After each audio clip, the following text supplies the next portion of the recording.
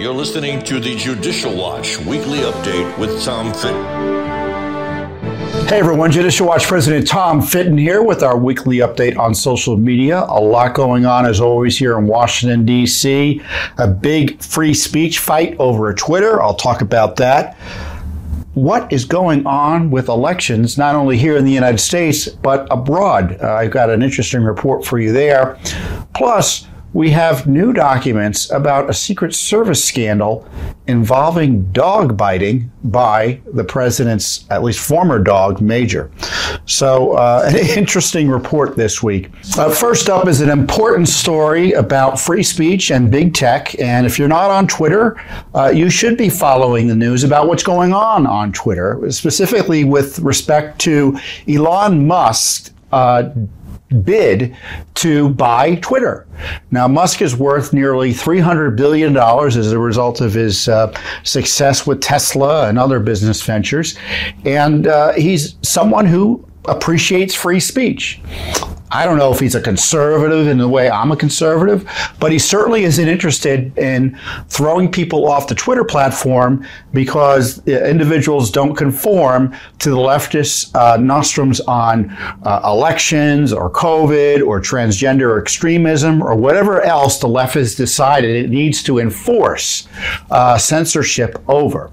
And so Twitter, of course, is a left-wing company that, in my view, has lied repeatedly to regulators, to the American people, to users, to Congress, and to shareholders about its censorship policies. I know specifically I was censored and locked out of Twitter over a tweet that I had that specifically had been previously approved by Twitter as being within their rules.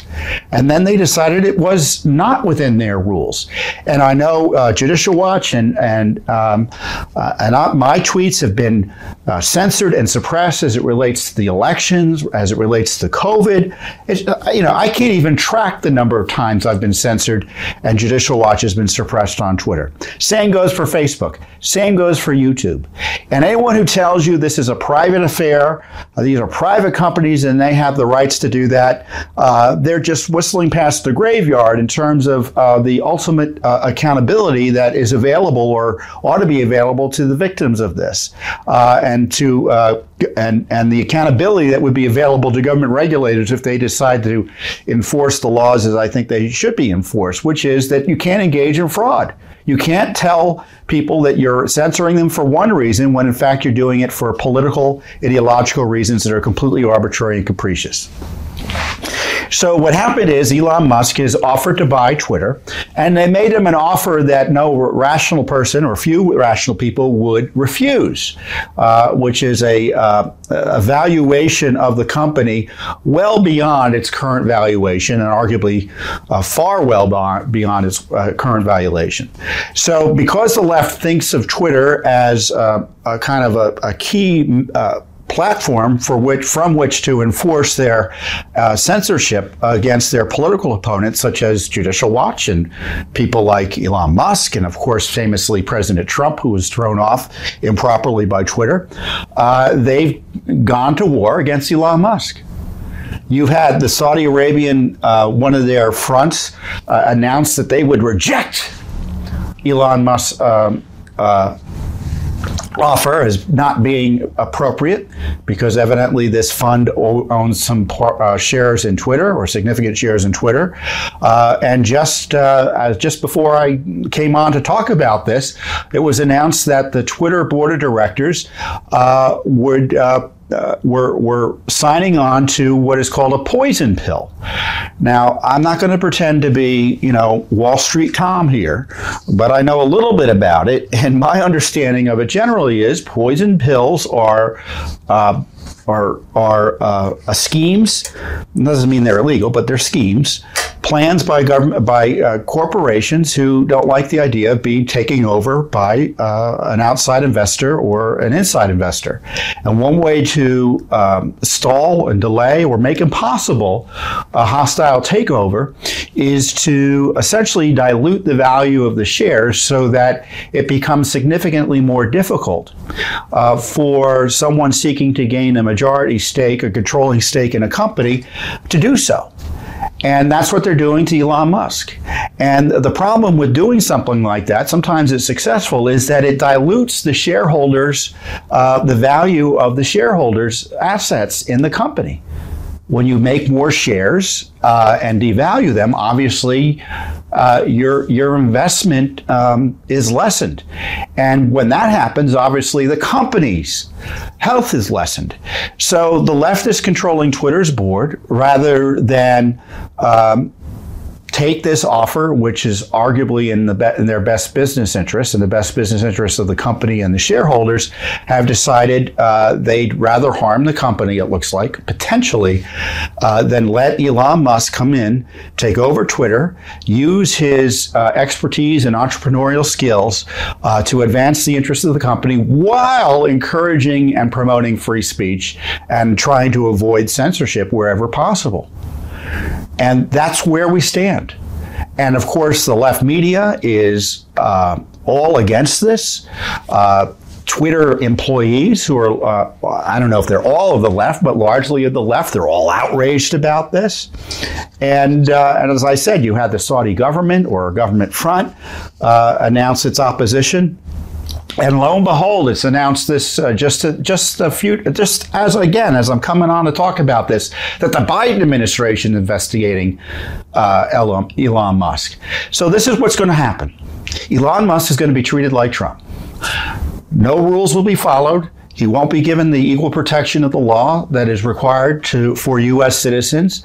All the tools available to the government, the media, political, cultural, economic complex that is largely controlled by the left they will all be used against him. And they will target him to stop Elon Musk, who has this independent power because of his astonishing wealth, to break the Great Suppression.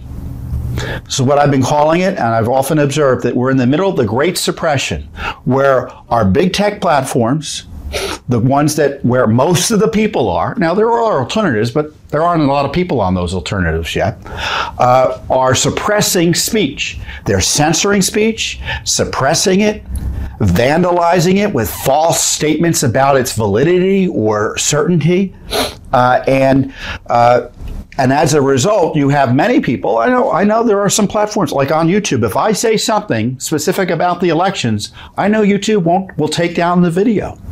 So I have to be careful about what I say. Now, does it mean I will never say it? No, because then we'll just, we won't post it on YouTube. We'll post it somewhere else. Same thing goes on Twitter. You say the wrong thing about a certain topic, they will take you down, even though that, quote, wrong thing is perfectly appropriate to say, and its wrongness only is that it counters the leftist narrative on whatever the issue is.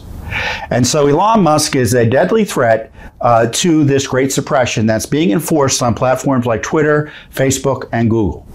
And so that's why they don't want him to run the company. It's not about business. It's about this Marxist totalitarianism, which is really taking over our national discourse. And so Judicial Watch is going to do what we ordinarily do, which is that we're going to investigate the Biden administration's attack on Elon Musk. We're going to investigate to see if the Biden administration was talking to the Saudis about going after Elon Musk and opposing his bid. And because, again, this is not a fight about the business profits in Twitter. If that were the case, Twitter there'd be no question about what Twitter would be doing in response to Elon Musk's takeover effort. They'd say, sure, this is great money. It's great money for the company. It's great money for the shareholders. But because it's about politics, the economics won't apply here. And of course, that raises legal questions for the Twitter board, because if they're doing something at odds with their fiduciary duties, then they could be subject to litigation and other sanctions and other investigations, at least from the federal government. But of course, it's controlled by the Biden administration. Let's put it this way. If Tesla's board did what Twitter's board did, in terms of a poison pill, similarly situated, the Biden administration would be on it like whatever metaphor you want to use. They'd be on it in a heartbeat. But here, you can bet the Biden administration has probably been, and I suspect this to be the case, and we'll be investigating it, we are investigating it, colluding with Twitter's board to figure out ways to thwart Elon Musk. And you can be sure that other government agencies are doing the same thing.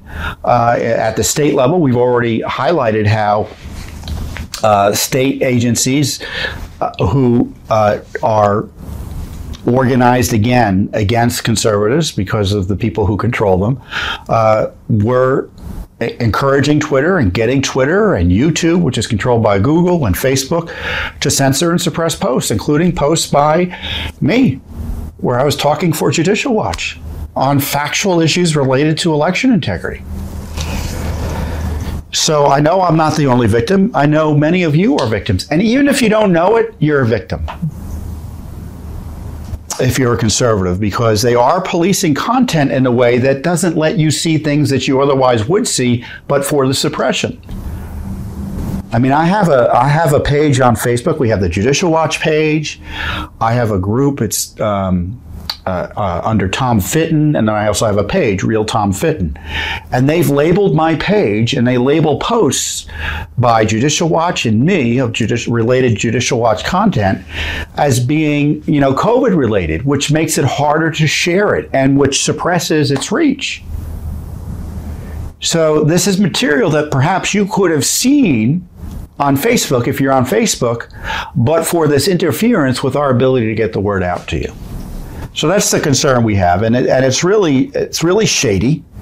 And in the meantime, this is what I suggest Elon Musk does. And if you're a shareholder and you've got enough shares to trigger the law, you should do it too, which is a request from Twitter a full audit and analysis and documents about its censorship policies, how they're being done. The law requires shareholders gain access to certain information about business operations.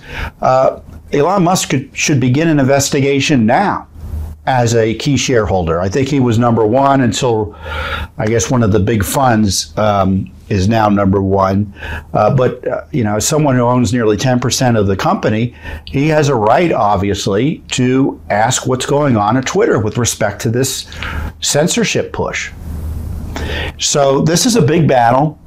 I don't know if Elon Musk is going to win, but it's a battle worth having. It's a discussion worth having, and it exposes who's on whose side in terms of the First Amendment and free speech. And you see how quickly the big media has come down against Elon Musk and pretending that what he's doing is controversial because he's against censorship. I mean, that's where we are with the big media. They're promoting censorship. Not of just Trump, not of just Republicans or controversial conservatives like Alex Jones. It's everyone. Of everyone. If you say the wrong things on elections, on COVID, on this crazed critical theory as it relates to race, sexual identity, etc., they'll come after you. And Elon Musk, God bless him, he sees what's happening and he's concerned about his country. And he's putting his money where his mouth is on this, and he's going to be viciously attacked.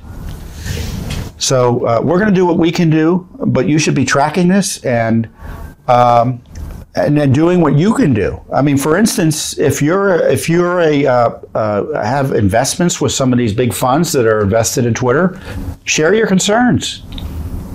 They're your assets that are being used or misused in these fights. So I encourage you to track this story carefully because this is about our freedom and our ability to talk about and petition our government. And the left doesn't want that to happen. And so this is part of that battle. Next up is kind of an interesting story. And it's not just interesting because, who doesn't like talking about dogs? It's interesting because it highlights some of the corruption in a key government agency that people rely on to protect lives, quite literally, the Secret Service. Now, if you followed Judicial Watch before, you know that Judicial Watch uncovered through FOIA lawsuits and investigations that the Biden White House had lied about the dog attacks by Biden's dog, Major. Now, it's his former dog. Evidently, Major has been given away. Now, what had happened was there were some reports about a dog bite or two, and Jen Psaki said, oh, well, yeah, there was one minor incident, and the dog was startled, and, someone got bitten, but it was minor. Well, that wasn't the case.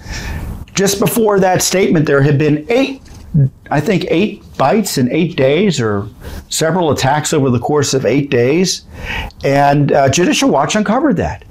I mean, they were lying about some simple issue like dog bites. And the issue is also, why is it that the Biden administration didn't care much, or the Biden White House, that federal law enforcement personnel, the Secret Service, were being injured on the job by the president's dog? Now, look, we've all had dogs in a year. It's the rare human being who hasn't had an interaction with a dog. And we've all had stories, or many of us have had stories or been aware of stories about dogs that are out of control and attack people. And Major was attacking people. And he should have been nowhere near the Secret Service or any strangers, and yet it happened for months before evidently he was finally given away. And so Judicial Watch uncovered more documents showing the scandal was even worse than we knew. That, the Secret Service was quite upset with what Major was doing, and was quite upset that Jen Psaki was misleading about it. Now, I talked with you about what Psaki said. Well, it was just a minor incident. Well, it wasn't minor if you're attacked by the dangerous dog. In an email chain, and this is the documents that we uncovered, it was about 400 pages or so. In an email chain dated March 9th, 2021, a member of the Presidential Protective Division. So this is the elite of the Secret Service. I shouldn't say they're the elite, practically speaking, because who knows? Maybe there are some even more elite Secret Service details than I know about. But obviously, the Presidential Protective Detail is a pretty high-profile position to be in. And that person expresses their anger that the White House press secretary lacked candor about the dog bite incident during a press briefing. The chain begins when a fellow agent checks on the welfare of a colleague, asking, "You okay? Someone told me you got bit." And the agent replies, "Yes, I got bit by Major on blank, and no, N-O, capital, I didn't surprise the dog doing my job by being at a," redacted, I guess, a post, as the press secretary just said. "Now I'm pissed. Thanks for checking in." And then the agent replies, shaking my head, SMH, "Hope you didn't get hurt too bad. Take care."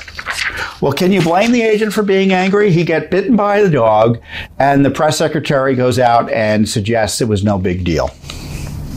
And these are the nature of the incident reports, because they're really quite dramatic, and I don't want to overstate them. But when you're a Secret Service agent who's charged with protecting the lives of the President of the United States, Dr. Biden, Jill Biden, his family, other White House personnel, and visitors to the White House or to Biden's homes in Delaware and such, I mean, you want them to be focused on providing security.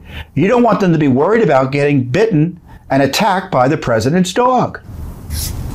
I mean, it's dangerous for them, and it's dangerous for the president, because you've got distracted protective detail.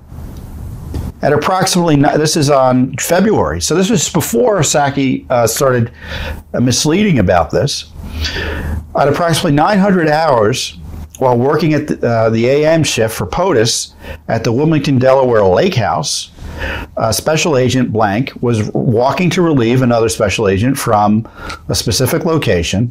He stated that someone observed Major running at the special agent and heard him yelling at the dog. At this point, Special Agent Blank continued to walk towards Special Agent Blank's location, so he's going to relieve, and saw Major had turned and in someone else's direction, running at high speed.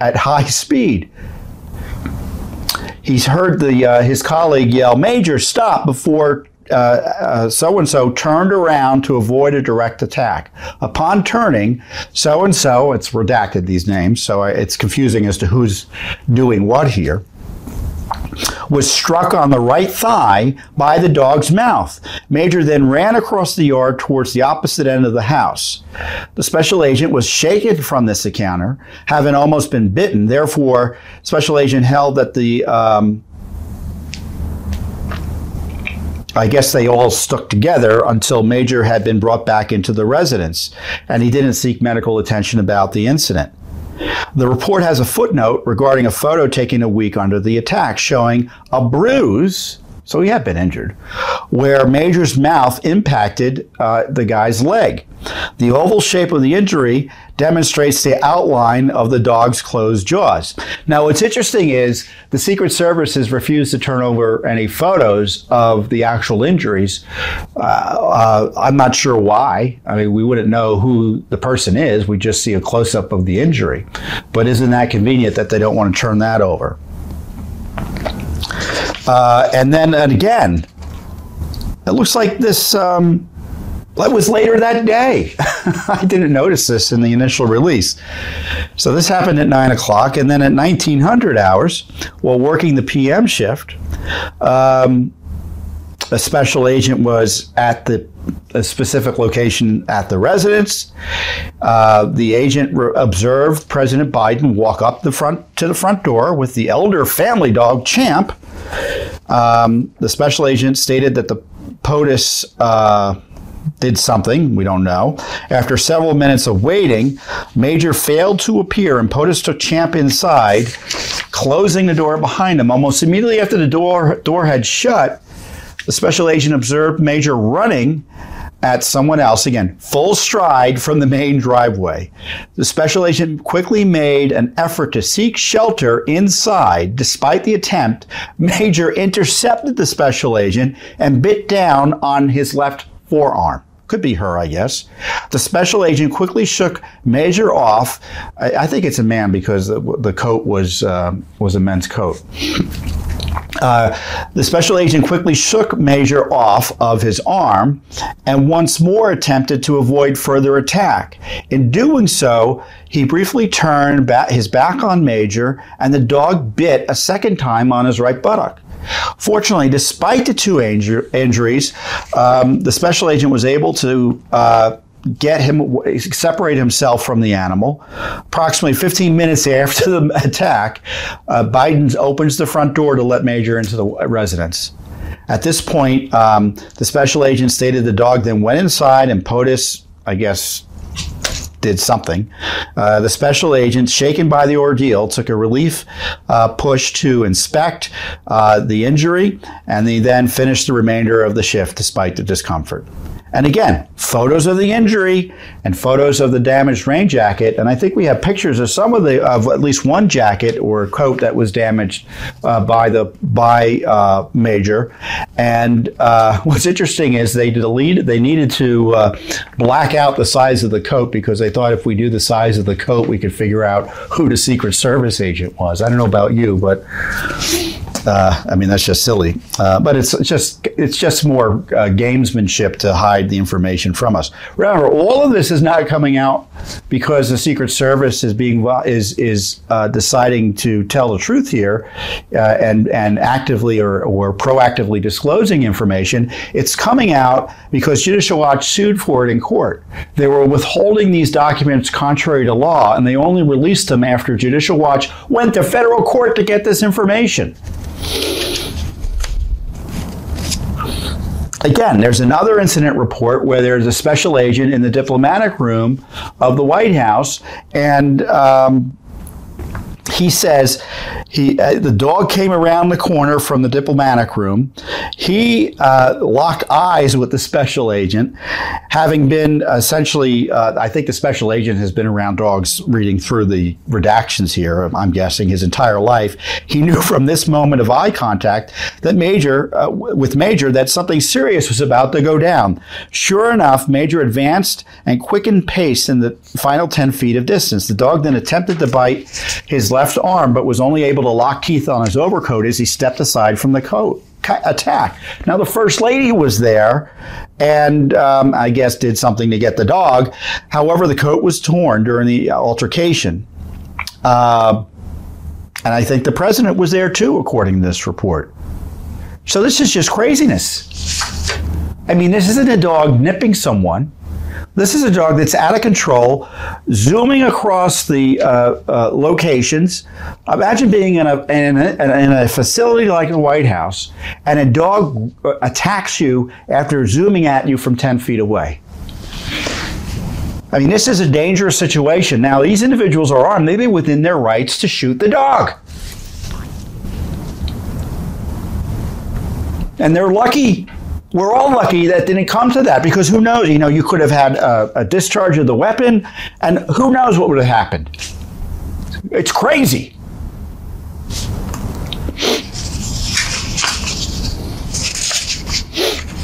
And I could go on and on about other attacks involving Major here.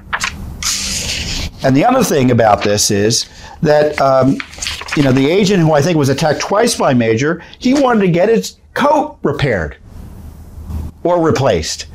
And I encourage you to look at the emails, because it shows you just how crazy the Secret Service leadership is, because their concern was, A, he was putting too much detail in the report because the detail was embarrassing to the Bidens. They didn't like the idea that he was describing the dog report in detail or the dog attack in detail. And then he's filing the wrong forms, and there's this back and forth. They had the lawyers involved, the leadership of the Secret Service involved. There's other emails talking to the Secret Service agents, essentially warning them to keep their mouth closed about the dog attacks. So a dog is attacking Secret Service agents in significant ways, and severely attacking them, or severe injuries. And the Secret Service leadership is more concerned about covering it up rather than protecting the agents that are that they're obligated to try to protect. I mean, you never want agents to get hurt in the course of their duties and responsibilities. That sometimes, unfortunately, happens. But when it needlessly happens, it's really outrageous. And in this case, there was a dog that was out of control, and the Secret Service seemed more interested in making sure no one talked about it, as opposed to just dealing with it like adults. And you wonder why the Secret Service is so dysfunctional. This is one good reason, or this is a good example. I mean, you've seen stories. I hope you've been following the news. The information is still breaking about how these two individuals, shady characters by all accounts, were plying Secret Service agents and officials who were in important positions in the agency with regard to protecting the president and or First Lady with gifts, compromising them potentially and the agency and the security of the president of the United States. The Secret Service didn't figure this out. I think it was a postal inspector who figured it out and said there's something going on here. You know, it was another law enforcement agency. I don't know if it was probably the Postal Inspection Service. I mean, they've been a little bit out of control recently too, but they're pretty diligent though. You don't want to be on the wrong end of the Postal Inspection Service, because they do what they need to do to figure things out. So the Secret Service is dysfunctional. And then you have the Biden White House lying about these dog attacks. Now, Major supposedly is with another family, and I hope the dog is doing well. I mean, and when we talk about this, it's like insanity. Now, I know people are crazy about dogs, but people are afraid to insult Major as if the dog cares. The dog is dangerous. He should have been anywhere near, after one bite, there should have been significant restrictions on the dog. After 2 bites, he should have been removed from the family. He really should have been removed. So this is really unacceptable. And it goes again to this issue about if you lie about the little stuff, and I don't think this is as little. Everyone likes to, the media, the left media, and Psaki, when she was called out on her misleading about the dog attacks, she was like, I'm glad you're asking about the dog. As if it wasn't important that Secret Service agents and federal personnel were being injured by the Biden's family pet.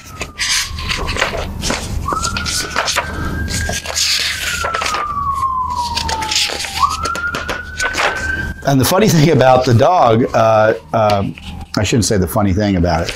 So the special agent is trying to get some compensation for the coat that was ruined, and he finally gives up after all this back and forth, this catch-22 type of back and forth that is documented, and he says, "You know what? I give up. I'm going to read it.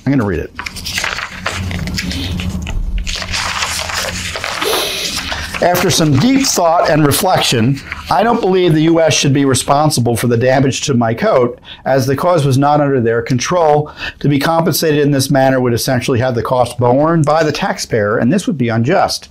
As I read the email chain below, the incident should be treated as a tort claim. I believe this is accurate, and as such, the responsibility should lie with the party responsible for the wrongdoing, i.e. tort, and that, of course, would be the dog owners. Therefore, I'd like to formally withdraw my reimbursement claim, so he suggested that the Bidens obviously are responsible for this. I don't think he's sued him. These documents, as I said, show that Major was a dangerous dog and the Biden White House lied about it, placing Secret Service and other White House personnel at needless risk. And it seems the Secret Service management seemed more concerned about managing press releases than taking care of its agents. In fact, the agency is still withholding information, as I highlighted to you, about this mess. So I don't know what else is going to come of this. Let's hope that Major doesn't bite anyone else in his new home, and let's hope that the Secret Service management is reformed or replaced in a way that protects the agents in place there. I think the agency's been dysfunctional. They're notorious for refusing to come clean on anything they think might be politically inconvenient for their protectees. And that's not the way our government's supposed to work. We run the government, not the other way around. It's our money. We have a right to figure out how it's being spent, and they can't be withholding it. And in the case of the Secret Service here, you had the Secret Service leadership hiding information about injuries to its members, to its agents, in a way that I can't imagine being a Secret Service agent in this situation in terms of the loss of confidence in the leadership there. So that's not pretty in terms of an agency that has a sensitive role of protecting the president and other high-profile individuals, protecting their lives from, in order to preserve our government. So this is an important issue, generally speaking. Another important issue is election integrity. Now, the left hates the idea of anyone they like not winning. Now, you understand that politically. So when someone they like doesn't win, they like to pretend there was fraud or collusion or Russia did it and things like that. And you think it's just here at home. It's also abroad. And one of the individuals abroad the left particularly hates is Viktor Orban, who is the leader of the government running Hungary right now. And he had an election a week or two ago that was of great interest to the internationalist left because they hate him. Because he's a conservative, he is conservative in immigration matters and a whole host of issues that the left is obsessed with.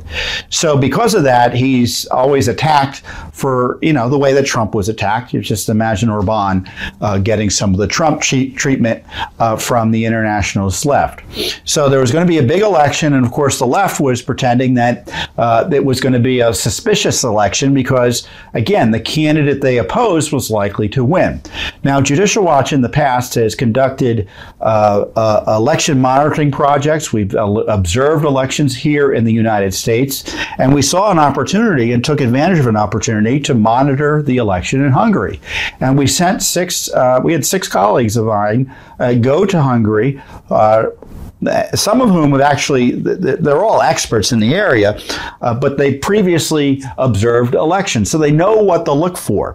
And we found the election to be free, fair, and clean, and frankly, more well run sometimes than elections here in the United States. The team was led by attorneys who previously worked for the Department of Justice's voting section, monitoring state and federal elections in the United States. So they not only have monitored elections for Judicial Watch, but for the Justice Department. The team also included lawyers who had monitored elections previously for Judicial Watch.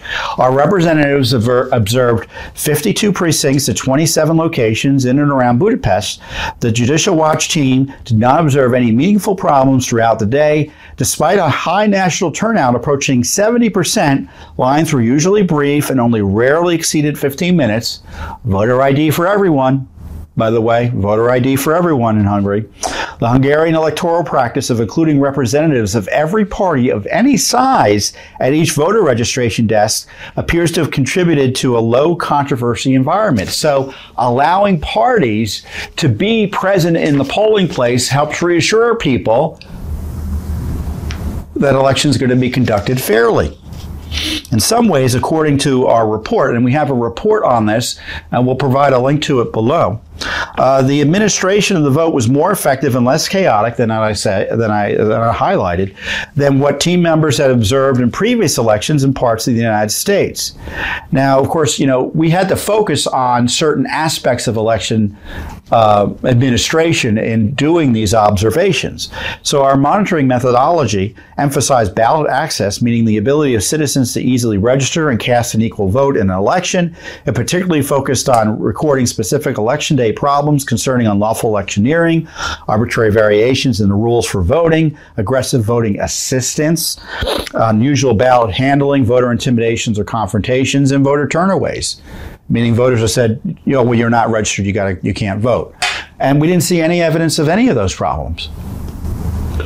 So now what happened is the left had swarmed Hungary, and many of these observers, you can bet, were there courtesy of your tax dollars, and they were more focused on criticizing the elections based on value judgments about matters like media bias, negative campaigning, campaign finance policy, and the prevalence of women candidates. So they think if you don't have taxpayer funding of elections, or if the media is if you've got too much of the way of Fox News in Hungary, elections are compromised. I mean, that's the left's approach to elections. If the process is okay, well, then think of other things to complain about. And if you don't have enough women candidates, that somehow invalidates the elections or suggests they're not proper. But that was the left's approach. As we said, these are matters more appropriately addressed by editorial boards, not election monitoring teams. The transnational left swarmed Hungary in order to try to create controversy about the election of their ideological opponent, Viktor Orban. By contrast, Judicial Watch's expert election observer team found virtually no issues in the conduct of the elections in Hungary. So this is a big fight there because, as I said, the international left, you think it's just about the United States. And, as citizens, it is just about the United States, right? I mean, that's what we spend virtually all of our time doing. I think this was our first election observation team that we sent abroad. But the same gang that wants to subvert election processes here in the United States, you can bet we're out in full force in Hungary. So this isn't just one country that the battle is in. The fight against Western civilization, as I would call it, is all going on all over the world. And especially in the West. And so Judicial Watch, I think, provided an important alternative voice in the center of another storm, which is Hungary. The left has made Hungary a key place to attack our conservative values. And you can bet our government, run by the left, and that was true even under the Trump administration, was subverting and will subvert Orban's government because it's too conservative. And so it was good that I'm glad Judicial Watch's team was there to provide an alternative, sensible voice on the elections. And of course, Orban won, I think, rather handily. And so I'm glad Judicial Watch was there because who knows, if we weren't there, there could have been fake news reports or observations about election fraud that hasn't panned out. Now, don't you think that just because we were over there for a little bit, we've forgotten about elections here in America? Oh no, we're preparing more litigation.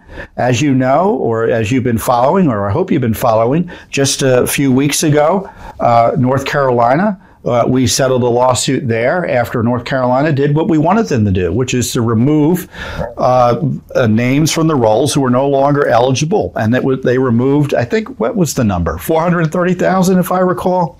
Anyway, it was over 400,000 names. A remarkable victory for cleaner elections in North Carolina. And then here in Maryland, I shouldn't say here in Maryland because I'm in Washington, D.C., but I can see Maryland from my window. Maryland, they had an outrageous extreme gerrymander instituted by the supermajority in the Democratic legislature. We sued on behalf of voters in Maryland under state law, and the court agreed. And they went back and they changed the map to make it more appropriate under the law. So that was another big victory. And subsequent to our lawsuits in North Carolina, we have lawsuits in Pennsylvania that are ongoing, and Colorado that are ongoing to clean up election rolls there. We've filed complaint or given warning letters essentially to jurisdictions in New York, California, and Oregon, Illinois, and Arkansas, because in those jurisdictions and key counties, they weren't removing names as they're supposed to. I mean, in all of New York City, I think they removed 10 names under the law. I mean, in fact, they should be removing hundreds and tens of thousands, if not hundreds of thousands of names. So those election rolls are a mess. So we're evaluating responses, and we're figuring out whether we need to sue. And you can bet that we will be suing again.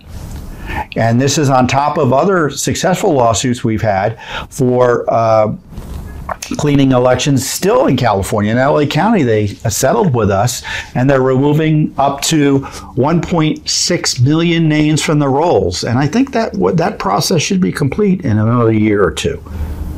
It's slow. It never goes as fast as you like. But California hasn't cleaned their rolls in 20 years. So it's going to take some time to do it right. But there are other counties that we've highlighted that they still haven't done the job of cleaning their rolls, at least based on the data they've been providing the federal government. So this is a big deal. Judicial Watch is, I would suggest, the most important group in the nation in favor of election integrity, clean elections, educating voters, educating legislators, educating the media about the need for clean elections. We do it through education and litigation. We do it through investigations, and we explain what we found. And of course, we're not only experts nationally, but we're experts, as I'm highlighting, internationally when we go abroad to examine election processes abroad. And I can tell you that foreign delegations by the state, brought here by the State Department, have visited with Judicial Watch experts to discuss election issues as well. So Judicial Watch is a leader not only here at home but internationally. And the left considers all these issues their playthings, right? All these issues, their playthings. And this is why Judicial Watch's work is so important, because there are so few of us on the side of clean, fair elections that have some rules in place that people will have confidence in terms of the election outcomes, because the process is seen to be at least they pretend to be concerned about fraud by requiring voter ID and other certain rules. And the left is just trying to destroy all of that. And I don't know what we do or where we'd be without Judicial Watch. So we're able to do that with your support, and I encourage you to continue to support Judicial Watch as well.